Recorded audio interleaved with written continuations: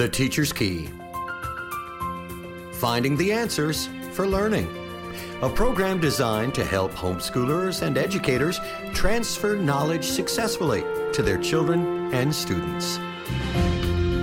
Now, here's Kathy Sandiford with today's Teacher's Key. Show me thy ways, O Lord. Teach me thy paths. Lead me in thy truth and teach me. Now, after working with children for a long time, I do believe that all children want to learn. They are ecstatic when they learn something new and are successful with a new task or ability.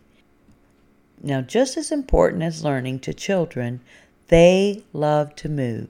They like to hop and skip and run and exercise and so much more.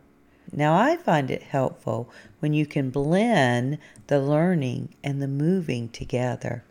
Hopscotch is an organized way to have students moving while they're reading, adding, reviewing numbers, labeling new information, or even dates.